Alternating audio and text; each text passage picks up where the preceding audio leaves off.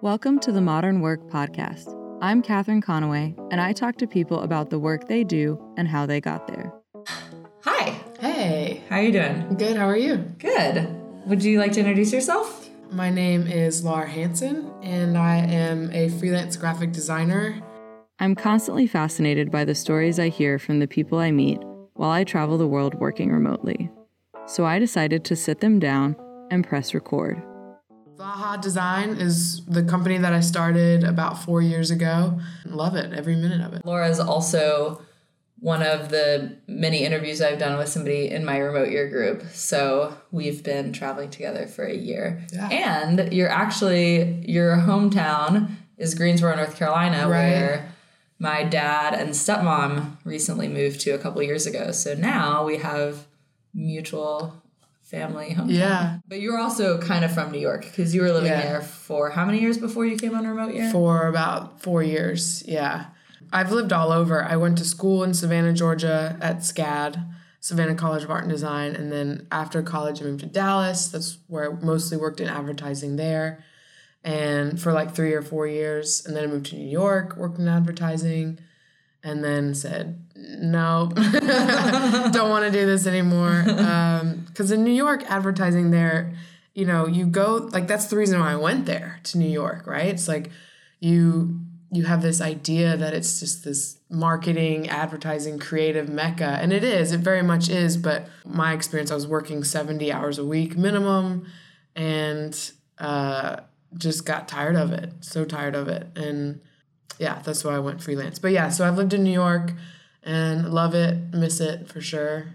But you're moving. Yeah. Not to New York. Not to New York, yeah. Moving to Columbus, Ohio, believe it or not. Yeah, my girlfriend got a job there, and so we're going to check it out. We're going to check out Columbus. I've never actually been there. It's kind of one of those cities that a lot of people have said is what Austin was 10 years ago. It's what Portland was 15 years ago. It's just like on this cusp of being something really great from a creative and like booming city standpoint. So yeah, I'm excited to get on the ground floor of that and get into the artist community, you know, right as it's like really, really starting to pick up. So to kind of rewind through all of that, which we'll cover, you mentioned that you grew up in Greensboro and then went off to SCAD. Like, what was that process of getting, like, what were you doing in high school? How did you get exposed to the point that you said, I'm going to go to design school for college? Actually, I was very lucky to kind of know that I wanted to do design from a very young age. The high school that I went to had like an auxiliary school called Weaver Academy that only focused on the arts. How did you know, like, what was this early age where you were like, I'm doing creative design work? Well, so as a kid, I don't know if you remember MS Paint. Oh, yeah. Yeah. MS Paint, we had it on our family computer, and my parents had to literally pry my fingers away from the computer. Like, I loved sitting and working with MS Paint, like, painting and creating things. Like, I did a whole floor plan of our house with MS Paint, which was not easy to work with, you know. It was basically like add pixel, subtract pixel. Like, that's the extent of what it was. So my parents saw that in me, and they said, man, she really likes to like work on computers and like especially create on computers. And I was always artistic from a young age. I would draw letters and draw pictures and all that stuff. So actually being able to do it on a computer was just so cool.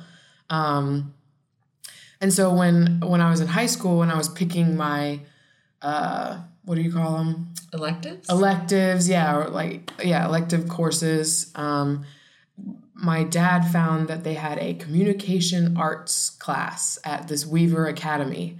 And he said, you know, we should go over there and just talk to the teacher and see, you know, what's it about. And so the way that this school worked was you could go to this other school. It was in downtown Greensboro. And all of the schools in our county could take an elective class at this one school. And they would match it with like like an English class or a math class, just so you weren't driving there for one class and then having to drive all the way back. Okay.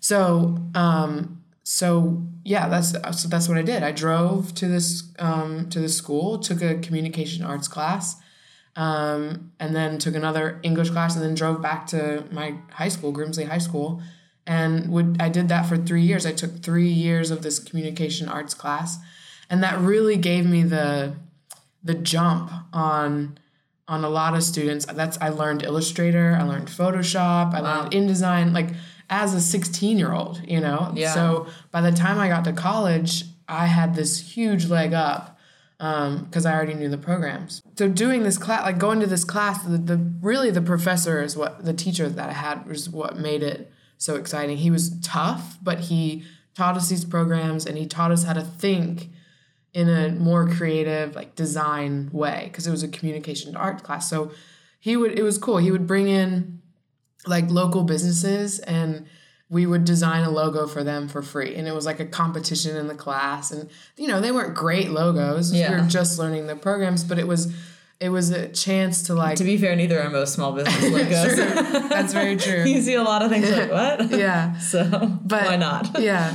But we got to like learn the whole like process of dealing with a client. Like what are your design needs? Like what's the name of your company? Like what do you need? How do you want your business to grow? And we took that information and like designed logos for them. So like as a 16, 17-year-old, like that's pretty cool. Yeah. And I just learned right away, like, damn, I really like doing this. So when I started the whole looking for college process, I knew that that's what I wanted to be, maybe not design school, but like at least the arts program, design program at a particular college. So what made me choose was I'm also an athlete. I played soccer and golf and a lot of sports in high school. And I got athletic scholarships at a bunch of colleges. And when I found out that SCAD had an athletics program, I was like, that would be cool, because they're, you know, a reputable art school in the South. And funny enough, I actually got a golf scholarship and a soccer scholarship to SCAD, and decided to play Not talented at all. No, yeah. And so I decided to play soccer there and also learn design. And really what made me choose SCAD over the other ones is when I visited that campus, you know, walking into an art school and you see they had, I mean, this was 2003, right? So they already had 20 brand new Mac computers in their labs. And when I would go to like North Carolina schools like Appalachian or NC State or something and see their arts department, they were still working on PCs. And I was like, oh, this is so bad, you know? So I was like, duh, SCAD. Like this we're gonna get the best Savannah's equipment. Beautiful. Savannah's beautiful. Yeah, if you ever get the chance to go, I highly recommend it. You drive into this city and it's this immediate like just creative vibe that you get, because it's an art school. Like they've taken over the whole town, and it's just beautiful. There's history, there's culture. Like it was such a cool place to go to school. Plus, you can drink in the streets. So that was a bonus as a college student. You're like, yeah, I'm going to drink my beer on the street. So, that was a bonus. But so, yeah, that helped make that decision. But going back to, you know, when I finally got to college, having that leg up in school, I already knew the programs. So when other kids were, when they were trying to figure out how to make a shape in Illustrator, I was already beyond that point and able to concept and like bring my ideas to a next level, and they're still trying to like figure out how to get their ideas on paper, you know? Right. So that helped. Did you have any kind of particular focus or course of study that you did there, or is it somehow some general predictated? Yeah, so they get, like, with the graphic design, what's the word? Major, yes, thank you. With that major, yes, you kind of hit all of the touch points. So you do, like, intro to graphic design where you don't deal with computers at all. You're actually like hands-on designing things with paper, cutting out shapes, like all that stuff, typesetting. And then that went from that to typography classes, where you create your own typefaces, you learn about typefaces. And then they have certain electives that you can choose from, like web design you can choose from, and branding you can choose from. One of my favorites was events and signage, like wayfinding. Oh. So you like concept not only what the signage is going to look like, but like where it's going to be placed in its location to like actually be beneficial to the user. And you know, think of an airport, like how many terrible airport signage have we gone throughout the world that's like, where is the exit? Like I can't just figure it out. It seems like it would be so obvious, but you see so many cases of things going wrong where like we are constantly users of design and like the audience for design, whether that's like a menu or an airport or a concert or like whatever that is. And anytime something happens really intuitively, like the design was done well. And anytime you're like, I'm confused, then like, you know that there has been an issue. Yeah, like, exactly. Something wasn't in the right place. It wasn't in the right color. Like you just lost. Exactly. That's really cool. Yeah. So that was one of my favorite classes. So, but I think and I took an advertising class, and I think that class was more like copywriting focused, which I'm not good with words or math. So I'm more of a colors and shapes kind of girl. But I should have known then that like I didn't really like advertising in the sense of like coming up with copy, like meaningful copy. I'm just not that good at it. I'm better at taking that concept and like bringing it to life from a visual standpoint. Right. But anyway, so they give you like a full range of options, and I actually, motion graphics was my minor, and I decided not to like actually finish it because it was just too much time. But you know, it went even so far as like learning about how to animate things from with your graphic design. So was that more After Effects, like 2D animation? Yeah, After Effects. Yeah, cool. So yeah. And then when you were in college, were you doing any like side jobs or internships? What was that experience like for you? Well, doing soccer, I didn't have a ton of time for internships. I did one at the end. Well, like during my summer breaks, I guess I would do internships. I did one in Greensboro at a small design studio. That was great. And you just found that because it was at home and you looked around. Yeah. And they were very nice. I mostly spent my time like organizing files like on their server and just making sure files were in the right place, which was really actually more beneficial than you think, because you like being organized as a designer is really, really important. Yeah. Making sure that your file's in the right place and that the links match up and all this stuff. I remember my first job in a design studio. They actually had a pretty good organizational system, and so we'd have like template folders, and so like 0 was references, and 1 was inspiration, and 2 was like initial sketches, and 3 was identity, and 4 was photos. It was like each thing had a thing, and like you might not put anything in half the folders based on the project, right? But it was already there, and then each person that worked, like each designer or whoever, would have a folder with their initials inside of each folder. Cool. And so no matter what was happening, if people followed the template, like you're like, okay, like, you know, Andrew is my designer, and so I'm going to go to this folder and there are all of his files. And I'm like, great. That's awesome. And everything you need is in one place. Yeah. And then if there was a project where it wasn't, or like a client brought in a drive and you're just like, oh my God, like this is terrible. Like it really can slow down the process. Like you lose files. Like it does seem really inane and boring. But I think people sometimes are like, wow, I'm a creative, I'm not organized. Right. And sometimes that's cool, but maybe every once in a while, like, restructure it a little. Yeah, I'm super organized. Jessie makes fun of me all the time. I look at her desktop and it's like covered in stuff, and she looks at mine and there's like 2 things. And everything's in like nice little folders. And, I'm like, you're the project manager. What's going on? Anyway. So you had this internship at the design studio in Greensboro one summer, and I had one in Atlanta one summer, and it was an agency that a family friend's company had used. And so they knew they had an inn or something. So I went down there, stayed with a friend just for like a couple weeks and interned there. And they let me do some like smaller projects, which was really cool. But overall, like I got really great feedback. I had some really good mentors there. Everyone was super nice. No one was a jerk. At SCAD, but at the internships as well. Okay. Yeah.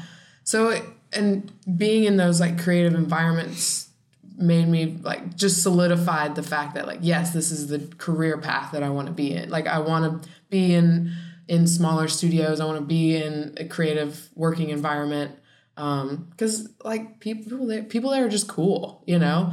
Yeah, you're going to get a jerk here and there, but like overall people are nice. They're fun to work with. And, I knew that that's what I wanted to do. So yeah. Very cool. So by the time you graduated then, did you know what was coming next or how did you figure out the step after graduation? So after graduating, I graduated college in 2008, which was like the height of the recession. Perfect timing to graduate and look for jobs. So after graduating, my roommate in college and I, who's also a designer, we had this grand idea to go to Denver. We really wanted to go to Denver and look for jobs and live in Denver.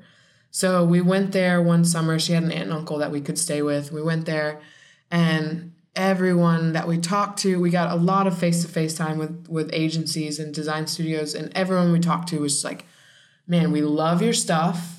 You're really talented, but we are just not hiring right now. Like with at least 5 people we talked to. It was so frustrating. And so it was getting to be crunch time, the end of the summer, didn't have a job yet. I was ready to just move back home to Greensboro and figure things out from there. Haley was about to do the same. And she got lucky enough, she got a job at an architecture firm doing design in Dallas, Texas. And she's from Oklahoma City, so she knew Dallas pretty well. I'd never been. And I was just like, oh, great. Well, what am I going to do? And she's like, well, here's the thing. They're setting me up in a hotel room for a whole month until I find a place to live. Why don't you just come and just hang out, look for jobs here. If you find something, great. If not, you just wasted a month. You have a free place to stay. Right. So I was like, okay, it couldn't hurt. So I go there, and within a week, I had 3 interviews lined up, and within another week, I had a job. And it's so funny because I grew up in Fort Worth, and I know Dallas is like a bigger city, and it definitely has that city vibe, but never would I have said, oh, like a job in advertising, like go to Dallas. Right, yeah, and that's why it was totally off our radar as well. Yeah. But for some reason, Dallas was in this weird bubble. Like, it hadn't really been hit by the recession. I don't know if it's just because they have a lot of other corporate headquarters for other brands that are there or like near Fort Worth or Arlington. If they just were protected from this recession, who knows? But all I know is a lot of places were still hiring, and that's just where we ended up. Yeah. And I got a job at this huge agency called TPN, and they did retail marketing, which I'd never really gotten into or knew much about until I got there. And retail marketing is the stuff that you see in store. It's like the posters you see, or like a promotion at 7-Eleven. Like anytime 7-Eleven has like their vote with their Slurpee competition, or like pick a new Slurpee flavor competition. That's all the signage, and even down to like the new cups. That's all retail marketing. Okay. And so naturally you'd have to have designers making all exactly. like all this invisible stuff. We're like, right. Yeah, well, it's just this new cup, like whatever. But somebody has to do it. Somebody has to concept the promotion, has to concept like what the poster is going to be, or what the interior of a store, like how that will affect the interior look of a store, like, and design all those things. I mean, we even did, the account that I worked on was Gatorade, and we did like those like cardboard pop-up stands that held the shelves that the bottles would be like resting on when you walked into like a 7-Eleven or some convenience store or Walmart. So it was even as simple as that, which is like slap a logo on the side of this corrugated box thing. And so, yeah, it was cool and it was interesting. And I was a small junior art director in this cog of a giant company. So you came on as an art director, not a designer. Correct. What is that differentiation? For them, there really wasn't. Art director and designer were one and the same. I guess it just meant that we got to be involved in like the concepting phase more so than just like, here's this, do it, like a workhorse. So that was cool. And I guess it was great because I learned right away the intricacies of like a huge corporate agency. I mean, they were an Omnicom agency and they had creative director, senior director, group creative director, and we had offices all over the US. I got to go to Chicago and see that, like work with teams there. So as a young designer, that was cool. Like, they had a chef come in and cook for us every day. They had a masseuse come in every Thursday. Telling your parents that you got to work at this agency where they have all these perks, like they think that's super cool. Yeah. And it really was. But I quickly learned that like I wasn't gonna go anywhere very quickly. Right. With so many people at an agency like that, you kind of get lost in the shuffle. No matter how hard you work or like how talented you are, you kind of get like forgotten about. And it takes a long time for you to move up or get promoted. I think the biggest lesson for me was I would look at my superior, the art director that I was working under, and she had been working there for 5 years. She was a great person, like super talented, was a great mentor to me, but seeing that she had only moved up one step in like 6 years, I was like, oh, I don't want to do this for 6 years and only move up one step, Yeah. And then seeing her superior like had been there for 12 years, and I was just like, geez, I do not want to. I think that was my biggest lesson in my studio in Brooklyn was working 60 hours a week and like entry level, and even after getting promoted, still just like working a ton, not making a lot of money, and production was something that I was interested in and good at, but it wasn't something I'd like just always dreamed of. Mm-hmm. Like it's very much kind of a job for me. And looking at like the head of production or a senior producer, and some of it kind of just being like, I don't know that this is what I am dreaming of. Like in 10 years, if I'm sitting at that end of this table, am I really going to feel like that 10 years was worth it? Like some of the freelance producers I thought had a little bit more of an interesting setup because they would move around to different studios and work on different projects and kind of have like different roles. But that like track, even at a small studio, that track of like, this is how you're going to move forward and this is the role you're going to take on. You're like, I don't know. I think when you're early in your career, like you really got to start paying attention to the people above you and say like, is this where I'm trying to go? If not, like I got to get in line for something else. Right. Like, absolutely. And that's what I realized. It wasn't something that I wanted to do. And the company that I worked for, they were great. Like I'm sure the studio in Brooklyn you worked at, they were great people, nice people. I learned a lot.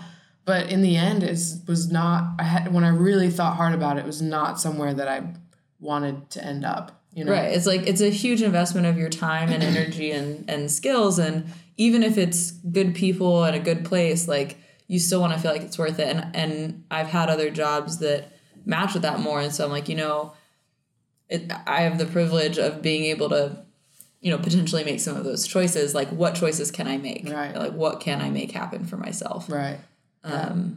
So it sounds like you then began to make that choice. Yeah. So a little over a year later, I had a small agency in Dallas kind of poach me.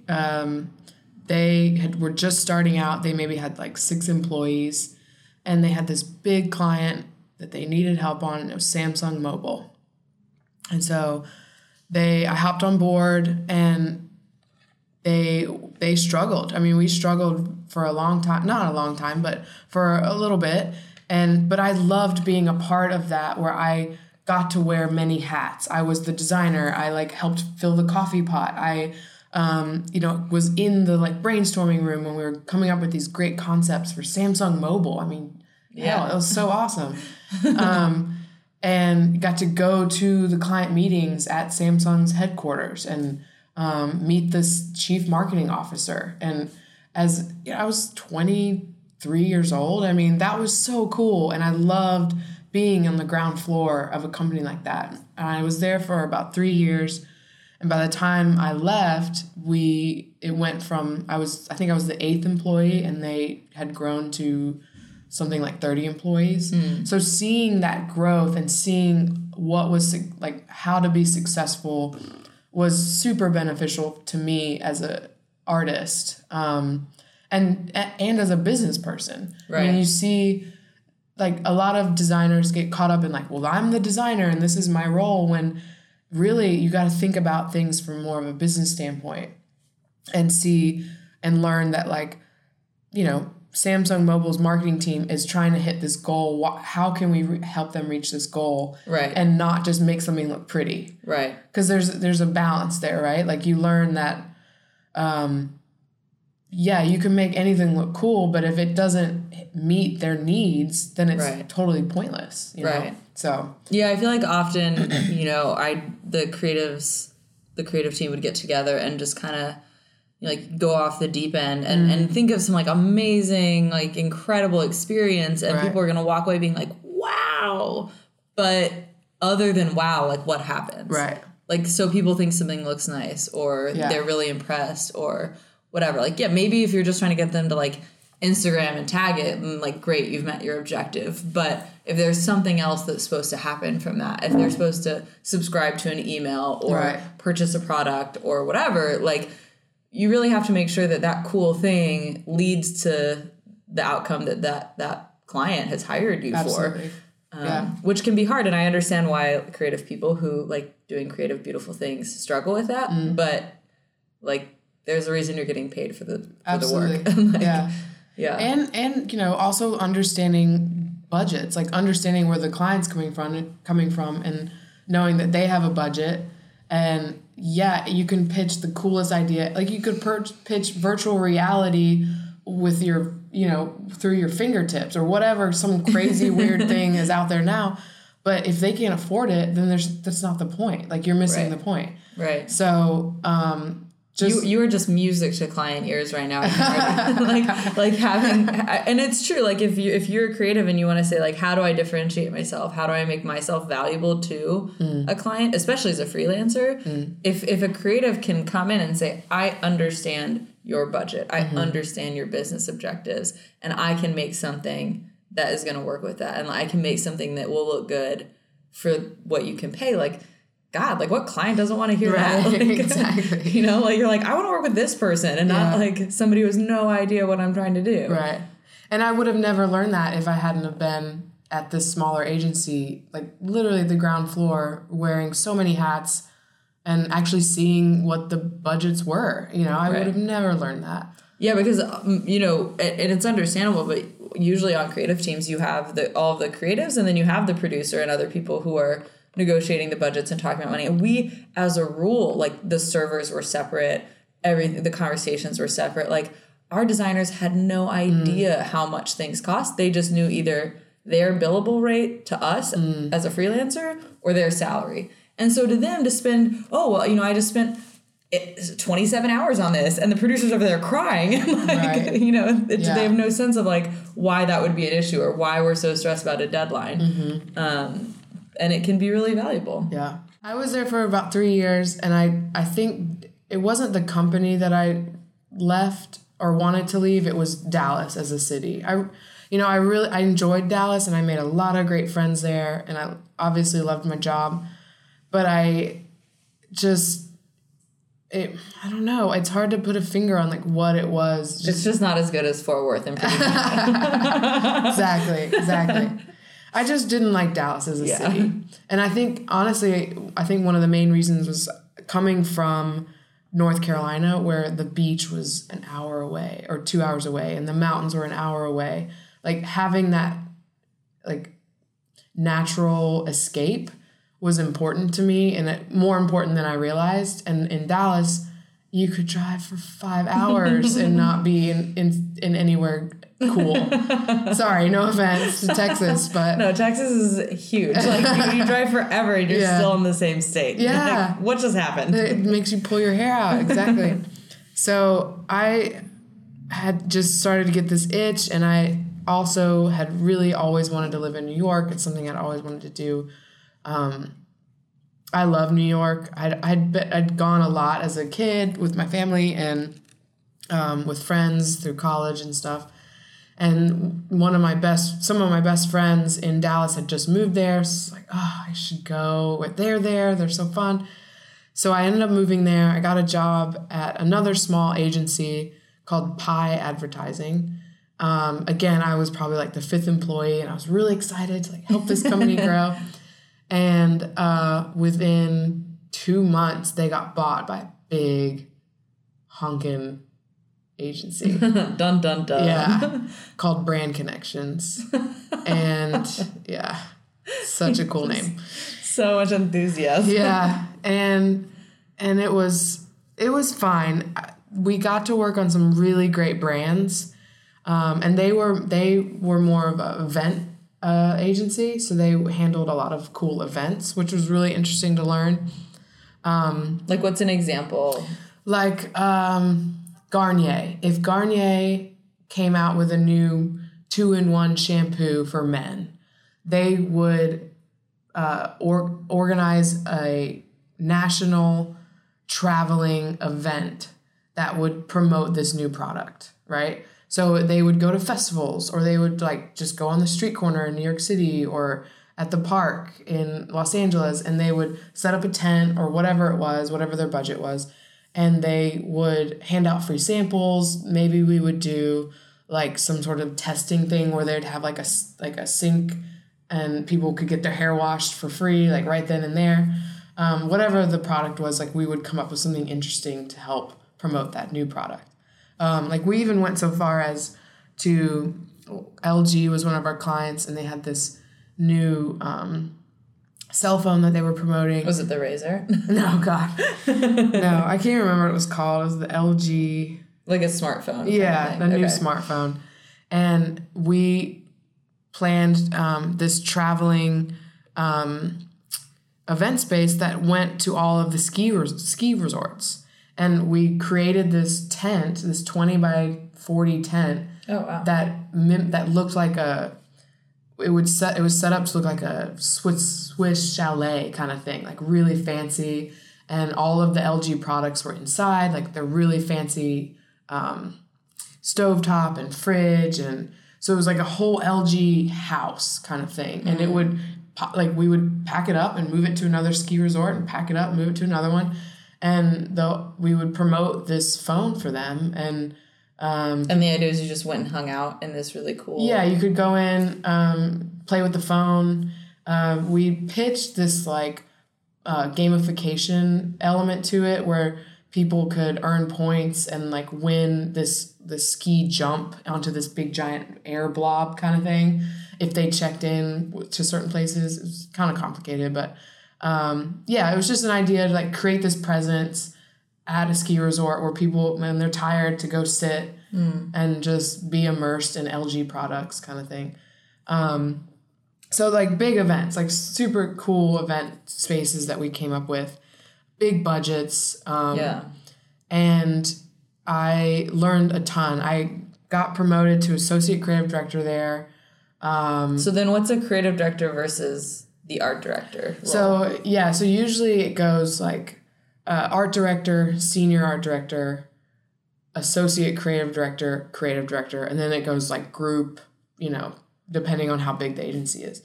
So I wasn't quite a creative director. I was like under, but I still had a whole team that was in charge of, had my own art directors that I was like managing.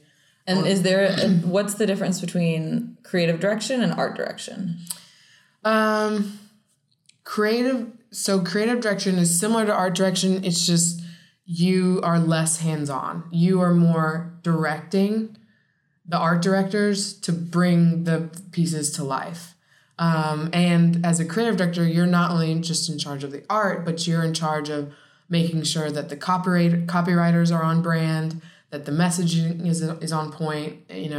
You talk directly to clients and make sure that that their needs are being met, etc. So it's the whole creative concept of whatever the brand or project is in a big picture way, including anything that's creative, which could be more technical. It could be the writing. It could be graphic, animation, video, photography, whatever. Right. And then art director is much more focused on a visual only. Yeah. Okay. Yeah. So that was great. As a 27-year-old, hitting that creative director role was like, wow, I made it. I'm in New York City. I'm in a creative director role, Yeah, that's really cool. Yeah. And it was great. But I quickly learned that that's not what I wanted to do. I learned that I was doing less of designing, which is what I love and I'm passionate about. And I was on the phone more, and I was answering emails more, and I was in meetings more. And that just wasn't fun. It wasn't fun to me anymore. And there was more pressure, which I'm okay with pressure. But, when a client's screaming in your ear for the 5th time about some mundane detail, you're just like, I don't want to, this is not what I want to do. I was talking to Martin about this in a separate interview, and he's, I don't remember exactly his title now. It's like lead developer, software engineer, something like that. And he's like saying, a VP or something. Yeah, he's pretty high up. But what he was saying is that what's really nice about Rackspace, the company he's at, is that they have promotion tracks for technical roles where you continue to do the technical thing that you were doing. And one of the big problems with like developers and engineers and other stuff is that you're a great coder and programmer or whatever. But when you get promoted, you're now a manager of people. Right. And like your skill set that made you so good is, you understand what they're doing, but developers and coders don't necessarily want to manage people. Like they don't necessarily want to be put into like that hierarchy. So like how do you move people ahead, but still getting to do the skills that they want to do? So like as a designer, how do you move ahead? How do you have a career path that is rewarding your skills and experience without moving you away from that thing that you want to do, which is the design. Right. So I understand how that can be a really frustrating aspect of the like corporate trajectory, because you're kind of expected to move forward in a career. Like it's weird if you want to say, I'm going to stay a developer. I'm just going to stay a designer. Like that's not really the way things work. Right. Yeah. And that was the tough part, because on one hand, I've reached this amazing goal of being an associate creative director, this title, this mundane title, but and that was exciting. But then on the other hand, I'm not designing anymore. So it was really hard mentally to kind of it was a battle. It really was a battle, because I loved how far I had gotten, but I didn't love what I was doing. Right. Right. So yeah, that was tough. And I also think the company that you work for helps a lot. And because I was working for this new company, they had merged with 3 other companies, and there was just so much new and weird things going on. Like clients were merging, brands were merging. You had a whole new team of people you barely knew. We were in a brand new office. A lot of growing pain. A lot of growing pains, yeah. And that was another struggle on top of it. And to be honest, they were a sales-focused company. And so they had these sales team members that would just say yes.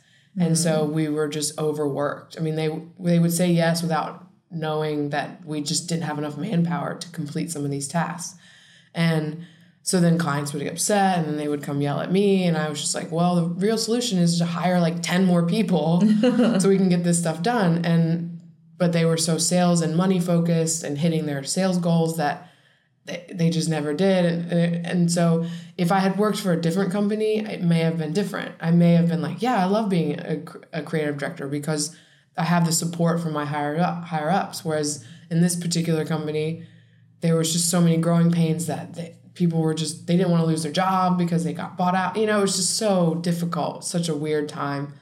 So yeah, who knows? Who knows how it would have been? But my solution was to quit my job and go on a road trip for 3 months solo and just kind of like reset. And where did you go? I went around the U.S. I went, oh my God, all over the place. I went, just like visiting friends and family, basically? Yeah, it was kind of cool. 3 months. I went up the Midwest, up across the north, down the West Coast, through the Southwest a little bit, and then back over east. And for the 3 months that I was there, I think I only had to get like 3 hotel rooms the whole time. Like I knew someone somewhere that I could crash on their couch.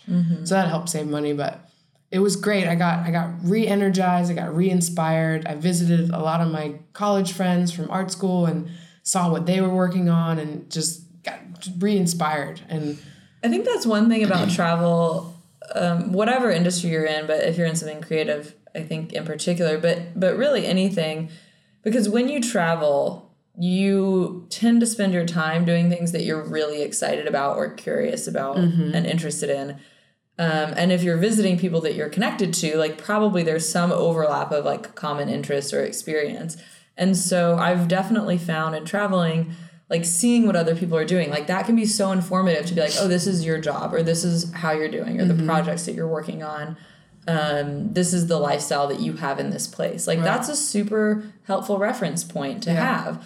And if you're going to like national parks all the time or museums or music festivals, like whatever it is that like you're curious about, like that can be so inspiring. That can like re-energize you, like you're saying. And sometimes like that can even like feed back into your work. And so I think sometimes finding a way to save up and get a solution where you can afford to take several months to travel and do something, whether it's near where you live or around the world, actually I think can be really productive professionally, because it helps you get that like a lot of insights, a lot of inspiration, and a better focus of, okay, this is what I'm going to come back and do, and this is how I want to be structuring my time and my work. And it doesn't just have to be like, woo, I'm on vacation. Like, right.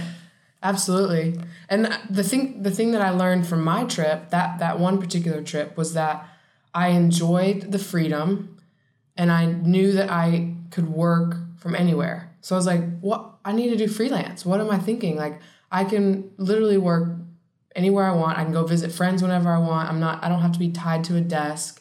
Were you working at all on that trip? I was doing a little bit of work. Okay. Not a ton. I wanted to just kind of reset, but I learned that it was easy to be mobile and have the freedom that I wanted. And on my downtime, I was like, I could be working right now, So that's when I decided that's what I wanted to try it out. So I moved back to New York, and just because I had a lot of my clients were there, and started doing freelance. How did you build up a freelance career? Because it sounds like you didn't really have it started when you quit. Yeah, I had a couple small clients, not enough to really write home about, but to even like admit on my tax forms, like it wasn't anything special. But when I quit, I honestly, the only thing that I really did was I updated my website, updated my resume and portfolio, like book, and sent out a mass email to like literally everyone I knew. Not just professionally, but like personally as well.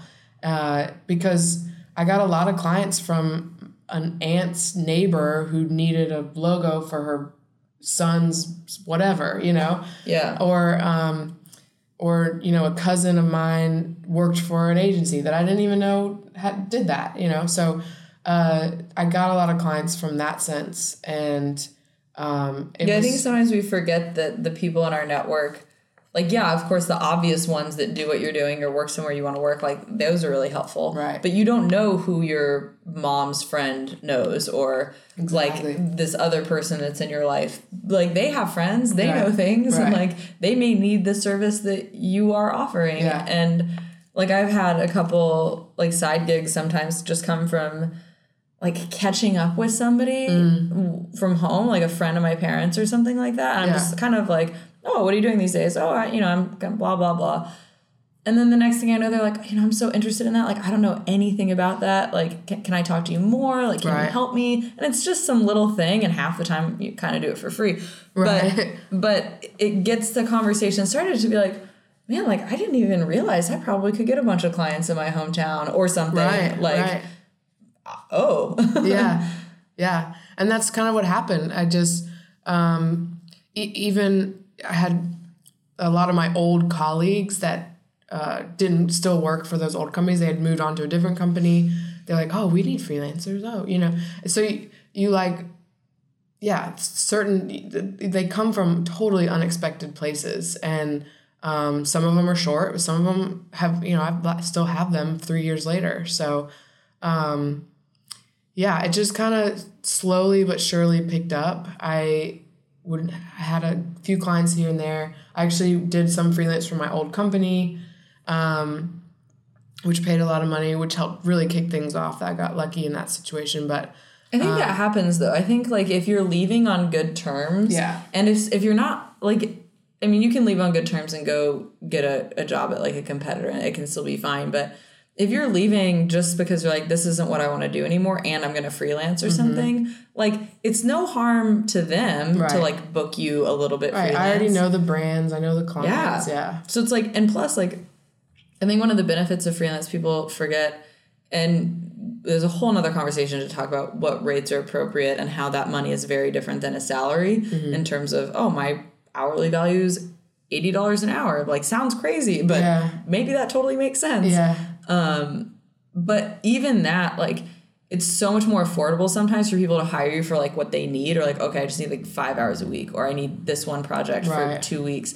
Because a lot of times people don't need a new full-time hire. Exactly. So you never get a job with them, but like they can hire you contract. Right. Like, oh, okay. Well, this is something I can swallow. I can wrap my head around $500. Yeah, absolutely. Yeah. And that's what a lot of my clients are. They just send me projects when they need projects, and then I bill them at the end of the month. And I'm sure on their end they have a freelancer budget of, X amount of dollars. And if I go over that, they're like, okay, maybe we don't send her that much next month. But like, yeah, I mean, it's cheaper than hiring a whole new person. And if I accumulate 3 or 4 of those clients, then I am basically at the same salary that I was when I left my New York job. So it all kind of evens out, and I get the variety that some designers need, Right. Yeah. Right. And even at a full-time job, like sometimes it is still like feast and famine, but when you're on salary, you're still sitting at the desk. Yeah. Like whether you had a 80-hour week the week before and a 20-hour week this week, you're still sitting there the whole time. Right. When you're freelance, you feel that heat a little bit more of like, wow, I don't have any client work this week. Yeah. But then you get the freedom of like, all right, well, I don't have any working on any cash flow right now, but like I got some time. Yeah, exactly. Yeah. And that's what you learn. You learn that you learn the value of your time. You learn that like actually working for an hour equals money. Like time is money. Like that's what you learn. Whereas when on a salary job, you don't feel as like you're making as big of an impact, because you're right. You could just be sitting there and doing nothing, and you're getting paid what you're going to get paid no matter what. So and if it takes you 4 hours to do something because you're G-chatting, like whatever. But when you're billing a client hourly, I think people have a increased sense of responsibility to say like, when I'm working on this, I'm not going to do anything else. And it really helps you get a sense of how long does it take me to do this? Because you've got to budget and scope your time. You've got to pitch something to somebody and say, yeah, I can do that for you in 2 hours. Right. Well, if you say 2 hours and it's 4, like you just lost money. Exactly. And like if you say 2 hours and it's 1, like you're kind of ripping them off. Yeah. So like you got to get accurate. Yeah. You learn a lot about that stuff. You also learn about how to nip clients in the butt. Like you say, I can do this in 2 hours with only 2 rounds of revisions. Right. If my revisions go beyond 2, then I'm going to go above 2 hours, you know?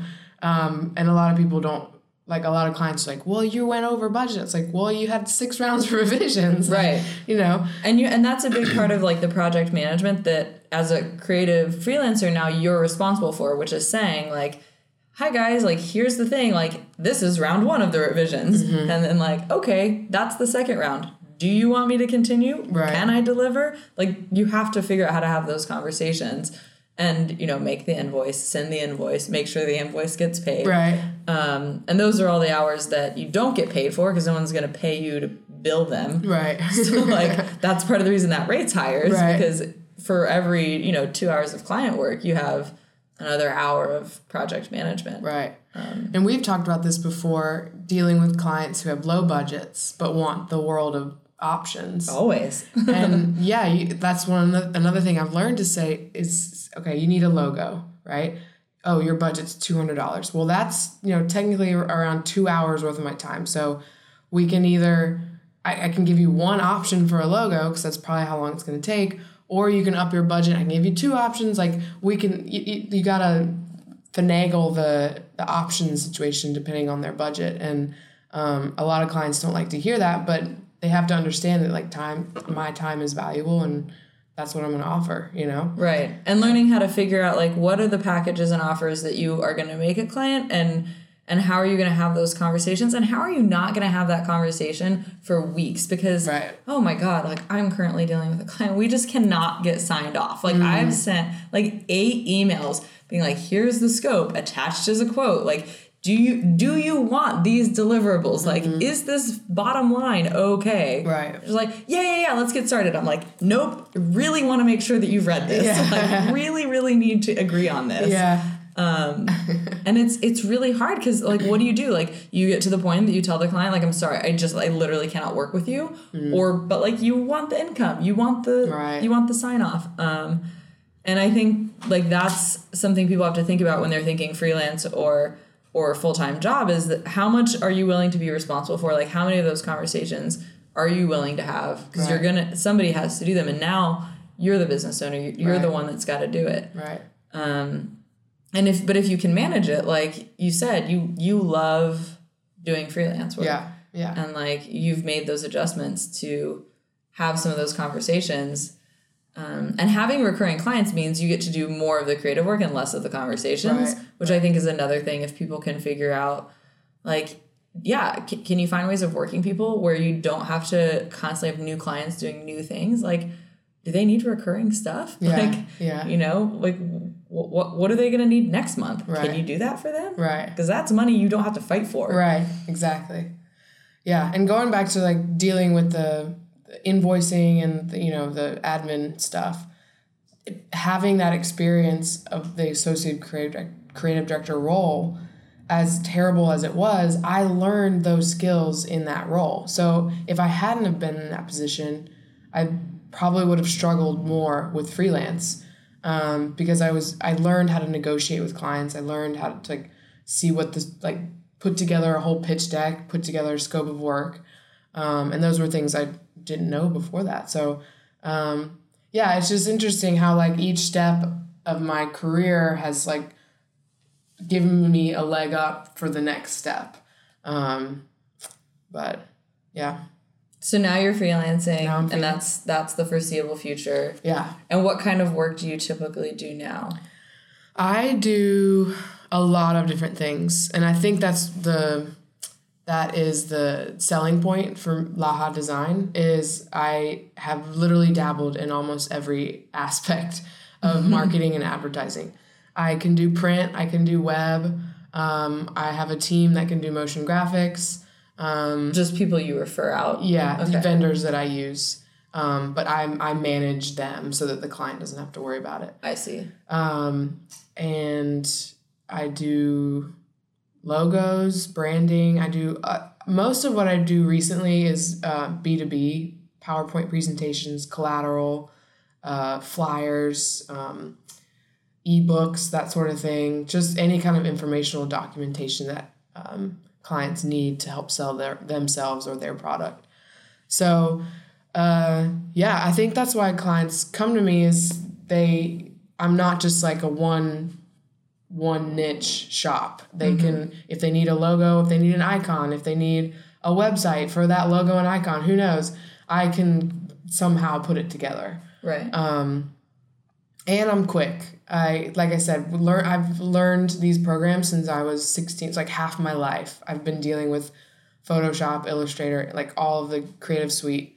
And so I'm pretty quick, and the clients appreciate that. It doesn't take me a week to make a revision. I can do it in like 15 minutes, you know, which is kind of hurts me because, you know, that's 15 minutes of my billable time. But if I get more revisions in a short amount of time, then it all evens out. But yeah. So you mostly have a lot of recurring clients now. Yeah. And then, so each month you kind of just, they'll show you what that is. You kind of plan out when you're going to do your work. How many hours a week do you feel like you tend to be doing like design work? And how many hours a week are you doing kind of like the other like admin overhead? That's a good question. On average. Yeah. I'd probably say this is going to sound really bad. I'd probably only do like 15 to 20 hours of design work a week. And then admin stuff, not that much. Maybe 8 to 10. Not a whole lot. I mean, that's still like 23 to 30-ish hours a week. Yeah. Which if you're doing freelance work, I think when I've had times I've billed 25 hours a week, like I'm slammed. Yeah. Like billing 25 hours a week means 25 hours worked. Right. Like that doesn't count going to the bathroom and going to like have lunch. That's and true. Like anything else. Like if you're doing 25 real hours of work, like you're probably really busy. Yeah. Yeah. And also like if you're able to manage your projects and your rate in such a way that you can do 15 hours a week and that is sufficient for your lifestyle, like why not? Like, that's the benefit, right? Like that's the dream. Yeah. Yeah. Cool. Very cool. And I know because I was a little minion involved in the project, but you did a wonderful job of our remote year Batuta, which is the name of our group, yearbook. Yeah. Which was a very, very cool thing for you to do. I'm sure you spent 200 hours on it. No, probably not that much. Maybe like 100. Between the icons and the layout and everything else. Yeah, I don't know. Maybe. Well, either way, it's at least 100 hours of work, I think, which was really cool because we definitely got to see. We've seen your skills on a couple little things this year. You did the painting, the mural, and the chalkboard for the Batuta thing in Kuala Lumpur in our workspace where they're having different groups paint things, and then you have done a few other things. I feel like, but this one is really. The most hands-on, I think a number of people have gotten to be working with you on a creative project. And it was interesting because like you and we were both the client and the ones making it, which is always kind of a cool thing to do. Yeah. Yeah, it was fun to work on. A lot of people were like, God, I can't believe you spent so much time on it. But like I wanted this more than anything, you know. I wanted to have something to remember this year by. And I was happy to share it with everybody else. So it didn't seem like work to me. It was like, oh man, this is going to be so cool to look back on 10 years from now. Yeah. 10, 15 years. So it didn't, again, design does not, like when I'm designing or working, it does not feel like work at all. I'm like, when I say I'm passionate about design, I'm not kidding. Yeah. It's fun. It's like doing those icons was super fun. I would stay up till like 2 a.m. and Jesse would like, be just so upset, like come to bed. I'm like, no, this is fun. Like you don't understand. Yeah. So those icons are really cool. She so we lived in 12 different cities over the 12 months of this year, and Laura made like vector art icons for each of the cities, kind of featuring some key landmarks, architectural I mean, you should talk about exactly how you thought through. Yeah. Like how did you come up with the aesthetic for the yearbook and deciding, oh, I'm going to do these icons. They're going to look like this. Yeah. Well, I knew I wanted to do some sort of like icon visual because photos are just they're just so impersonal. I feel like you could have gotten them from Google Images or something. And icons, I wanted it to be a little bit more unique and more catered to like us and our experience. And so with the icons, I showed a typical landmark for the city. So it was like a quick icon visual to show where that city was. But then I would try and throw in something unique to our experience. Like, so for Cusco, I threw in a little alpaca or a little llama and like a rainbow, because we saw so many awesome rainbows. And then in La Paz, I did the little Telefonica, what is that thing called? Like the gondola? The gondola thing? Okay, yeah. Yeah, I can't remember the name of that place. Called. Yeah. So little details like that. Or like Copenhagen, we were on a beach and we were just on an island the whole time. And tuk-tuks for Phnom Penh and Ho Chi Minh. So just little details that I thought everyone would like appreciate later on. And I wanted it to be like a quick read of the 12 cities that we went to. Plus, it's nice because unlike a photo where, got a picture of like La Paz versus London versus Copenhagen, like they not really look alike. Right. But the icons have like that cohesive visual style that I think really makes it look really nice. And then you have that kind of like wayfinding, like through the yearbook.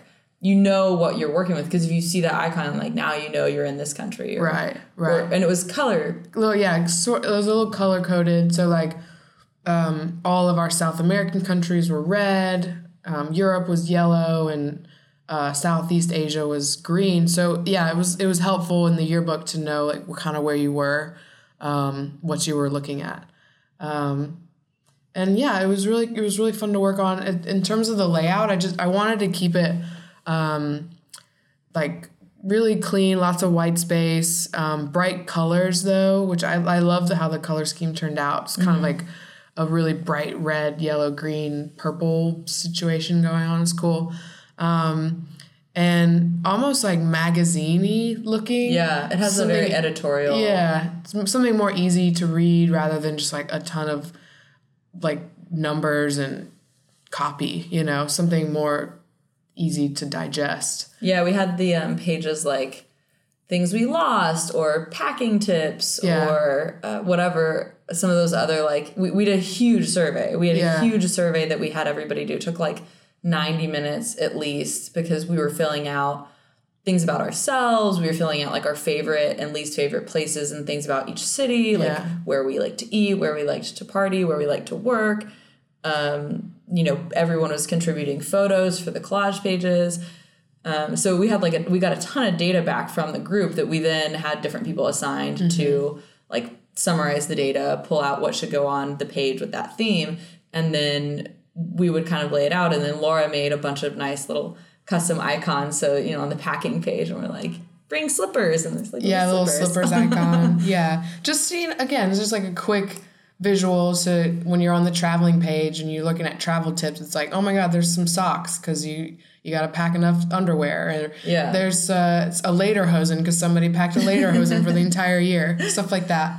The thing that just blew my mind was like the around the globe page, where it just shows the breadth of like how far we reached in the globe. What was the country count? The total country count? I think the total was something like 83. It was 12 remote year cities plus 71 other places that people went to between the entire group, like everywhere outside of those cities. Yeah, and your map was really neat because it followed the color scheme. So we had whatever, like red, yellow, green. And then you had like the darkest colored countries were ones that we were in with remote year. And then lighter levels, depending on how many people had gone to, also been to Germany or also been to Argentina or Brazil or something. Right. And so that map was a really cool way to see not only where we touched, but really quickly you get a sense of like, oh, like a handful of people ended up in Paris and like a ton of people went to Amsterdam, whatever it was. Yeah. And it was just cool to see, like, we didn't just go to these 12 countries. Like, we touched a lot of this world in this 1 year. And that was just something really cool to bring to life and show and represent on like a really cool infographic style map. Because the whole process of this yearbook, when I was laying out that outline at the beginning, was just like, what information is going to be really cool to look back on 15, 20 years from now, and that's where like the in memoriam page came up. Like, that's going to be hilarious 20 years from now when you're like, oh my God, we lost how many cell phones? Like cell phones might not even exist in 20 years. Who knows? But just stuff like that was just really cool. Or like to see what our favorite bars were in each city or what our favorite like side trips were. Because a lot of that stuff will get forgotten. Right. And when you look back on it in how many years, it's just really kind of cool to see and remember. And it answers so many questions people ask about the trip. Like, not that you're going to show the yearbook, but we will have a PDF digital version for everybody. And so when we go home to our families and friends, like, you can take, 20, 30 minutes maybe, pull up the yearbook, go through relevant pages that other people might care to see. Right. And really show them very quickly something that, like, my dad wants to know, but he's not going to listen to me just say. Yeah. And when you were talking about it earlier, that's one part of the process I think is really good to talk about is, so you kind of came up with this idea, we should do a yearbook. Mm-hmm. And then we first started meeting about it in KL, which was month 9. So that's 4 months out from the end. And you created a Google Doc where you made all the sections you thought we should have and kind of some initial notes of, like, this is basically what I think is going to go in here. Mm-hmm. And I think you already had it separated maybe by copy and design, but maybe that was added later in terms of content-wise, here's what's going to go. Aesthetic-wise, here's roughly how it's going to look. Yeah, I think it was more like overarching what I thought the page should include. Yeah. Right. And then we had a meeting of maybe whoever wanted to come. I think probably like 10 people showed up at the various meetings to say, okay, well, here's our initial feedback. Here's what we're willing to do. And so that initial Google Doc that we all were able to contribute to then became 2 or 3 people used that to create a survey to ask everybody all the questions, like, what do we need to find out from the group? Like, what are things we can't just dictate on our own? Right. Because pretty much everything in the yearbook was crowdsourced from our community. Right. So we had to have a couple people focus on writing the survey, making sure the questions on the survey made sense so that we got... because I feel like there were a couple places later where like, we didn't ask that question the right way. Right. Like, yeah. And like, that's a super important thing to learn. Like, you can do a survey, you can ask for something, but like, if you ask it a certain way, like, you're going to get a certain answer. Yeah. And like, who knows if that's helpful or not. Right. And then, we had like the end result spreadsheet from that we then had to like organize and pull out. And then you planned the content and design for each page. And then that moved in. And so it's just like this whole creative process, which ends up with this beautiful finished yearbook that I'm sure people look at now and can't imagine being any other way, but it could have been a lot of other ways. Right. It could have just been a bunch of collage pages. Yeah. And like, it could have looked like anything. And I'm sure that process is relatively similar to what you do with your clients, depending on like what level they come to you with. Right. And I think that's one of the reasons, like, Lauren Halm is another person from our group who is teaching an online course on Passion to Paid and is doing like side projects, turning them into paid things. And I think that's one of the benefits of these side projects that you work on, because you get to practice your process and you get to really think through like every single side of something from both the client and the creative side. And I think that's why it's such a valuable thing for people to do. Yeah. Because like, you're so invested in like doing it well and really thinking it through. And if somebody asks you later, like, like, how do I do that? Or how did you do that? Like, you really know. Right. Yeah, I absolutely would not have been able to do this project if I hadn't had the previous experience that I've had, knowing other processes, picking out parts of processes that I appreciated or didn't, and tossing out the ones I didn't. I mean, this was like a culmination of like everything I've learned, in my creative career. And it was super fun to work with, and I could not have done it without a lot of people's help. Catherine wrote a lot of things. She designed all the bio pages, which was super awesome. Marianne did the survey results, which I would have been like, Excel, what? Like, could not have done. She's a statistician. Yeah. So it was cool to see everyone's different unique talents kind of come forth. Like you said, Marianne's a statistician, so she like rocked it on the data part. And Martin and Triticos sorted out a ton of photos and like ranked them based on like whether they were good to use, like made sure everybody was included, like what were the categories they needed to go in. Absolutely. Yeah. Yeah, it was a very cool collaborative project, I think.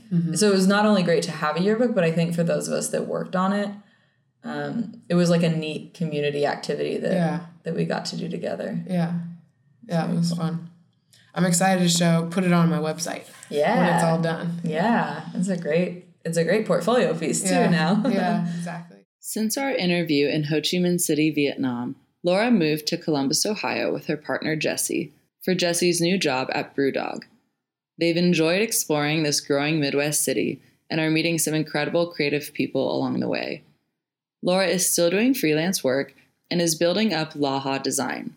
She has gained a few new clients this year, including a gig with Remote Ear. Another exciting update is the creation of Drumpfcard. The idea for Drumpfcard came after a conversation they had with a Trump supporter. They asked why they liked Trump so much, and all they kept saying was, well, he's a great businessman, but couldn't back it up with anything else. They got really frustrated and realized that a lot of supporters only have these one-liner reasons why they like him, without any actual information to support it. They liked the image that Trump had created for them. So they thought it would be cool to have something that had a quick fact to rebut these statements, a one-upper to the one-liner, a Trump card. But instead of giving his name any more credit than it deserved, they decided to call it Drumpfcard, playing off Last Week Tonight's bit about Trump's name actually being Drumpf. They wrote and designed 52 Drumpf cards. Each card is a shareable meme that can be posted on the internet. There are also a deck of 52 playing cards that are for sale on drumpfcard.com. We'll link to it in this episode's show notes on our website, and you should definitely check it out for the Trump lovers in your life or the people who are ready to debate them. For more information or to subscribe to our newsletter, please go to our website at modernworkpodcast.com. This is a passion project that is self-funded with support by listeners and friends via Patreon. Visit modernworkpodcast.com to learn more about how to contribute. Thank you for listening, and please share.